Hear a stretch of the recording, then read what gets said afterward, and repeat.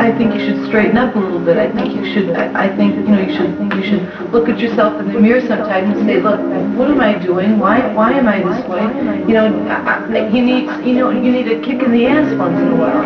And lately, you really needed it. And I worry. I need it. I worry about it. Maybe it's all a goof, and you're just goofing when you're acting this way. I don't know why you're doing it, but it's not good and it's not healthy. It's not right. Not that I'm saying you don't have it together. I'm sure you do. You're a genius. You really are. You're a genius.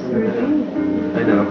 But the reason I can say I know is because when the word genius is not something that's individually, it's not anything the individual necessarily takes the credit for. Do you know what I mean? If a person is indeed a genius, then that geniusness has been given to him as a gift. So it's not as though it's something that I've done. That's why I'm able to say I know instead of thank you, because if I say thank you, I would be taking the credit for it. But instead I say I know, because I know that I've got the gift. Genius. that's very nice. Wasn't that nice? That's very nice. See? It is. See? Aren't I smart?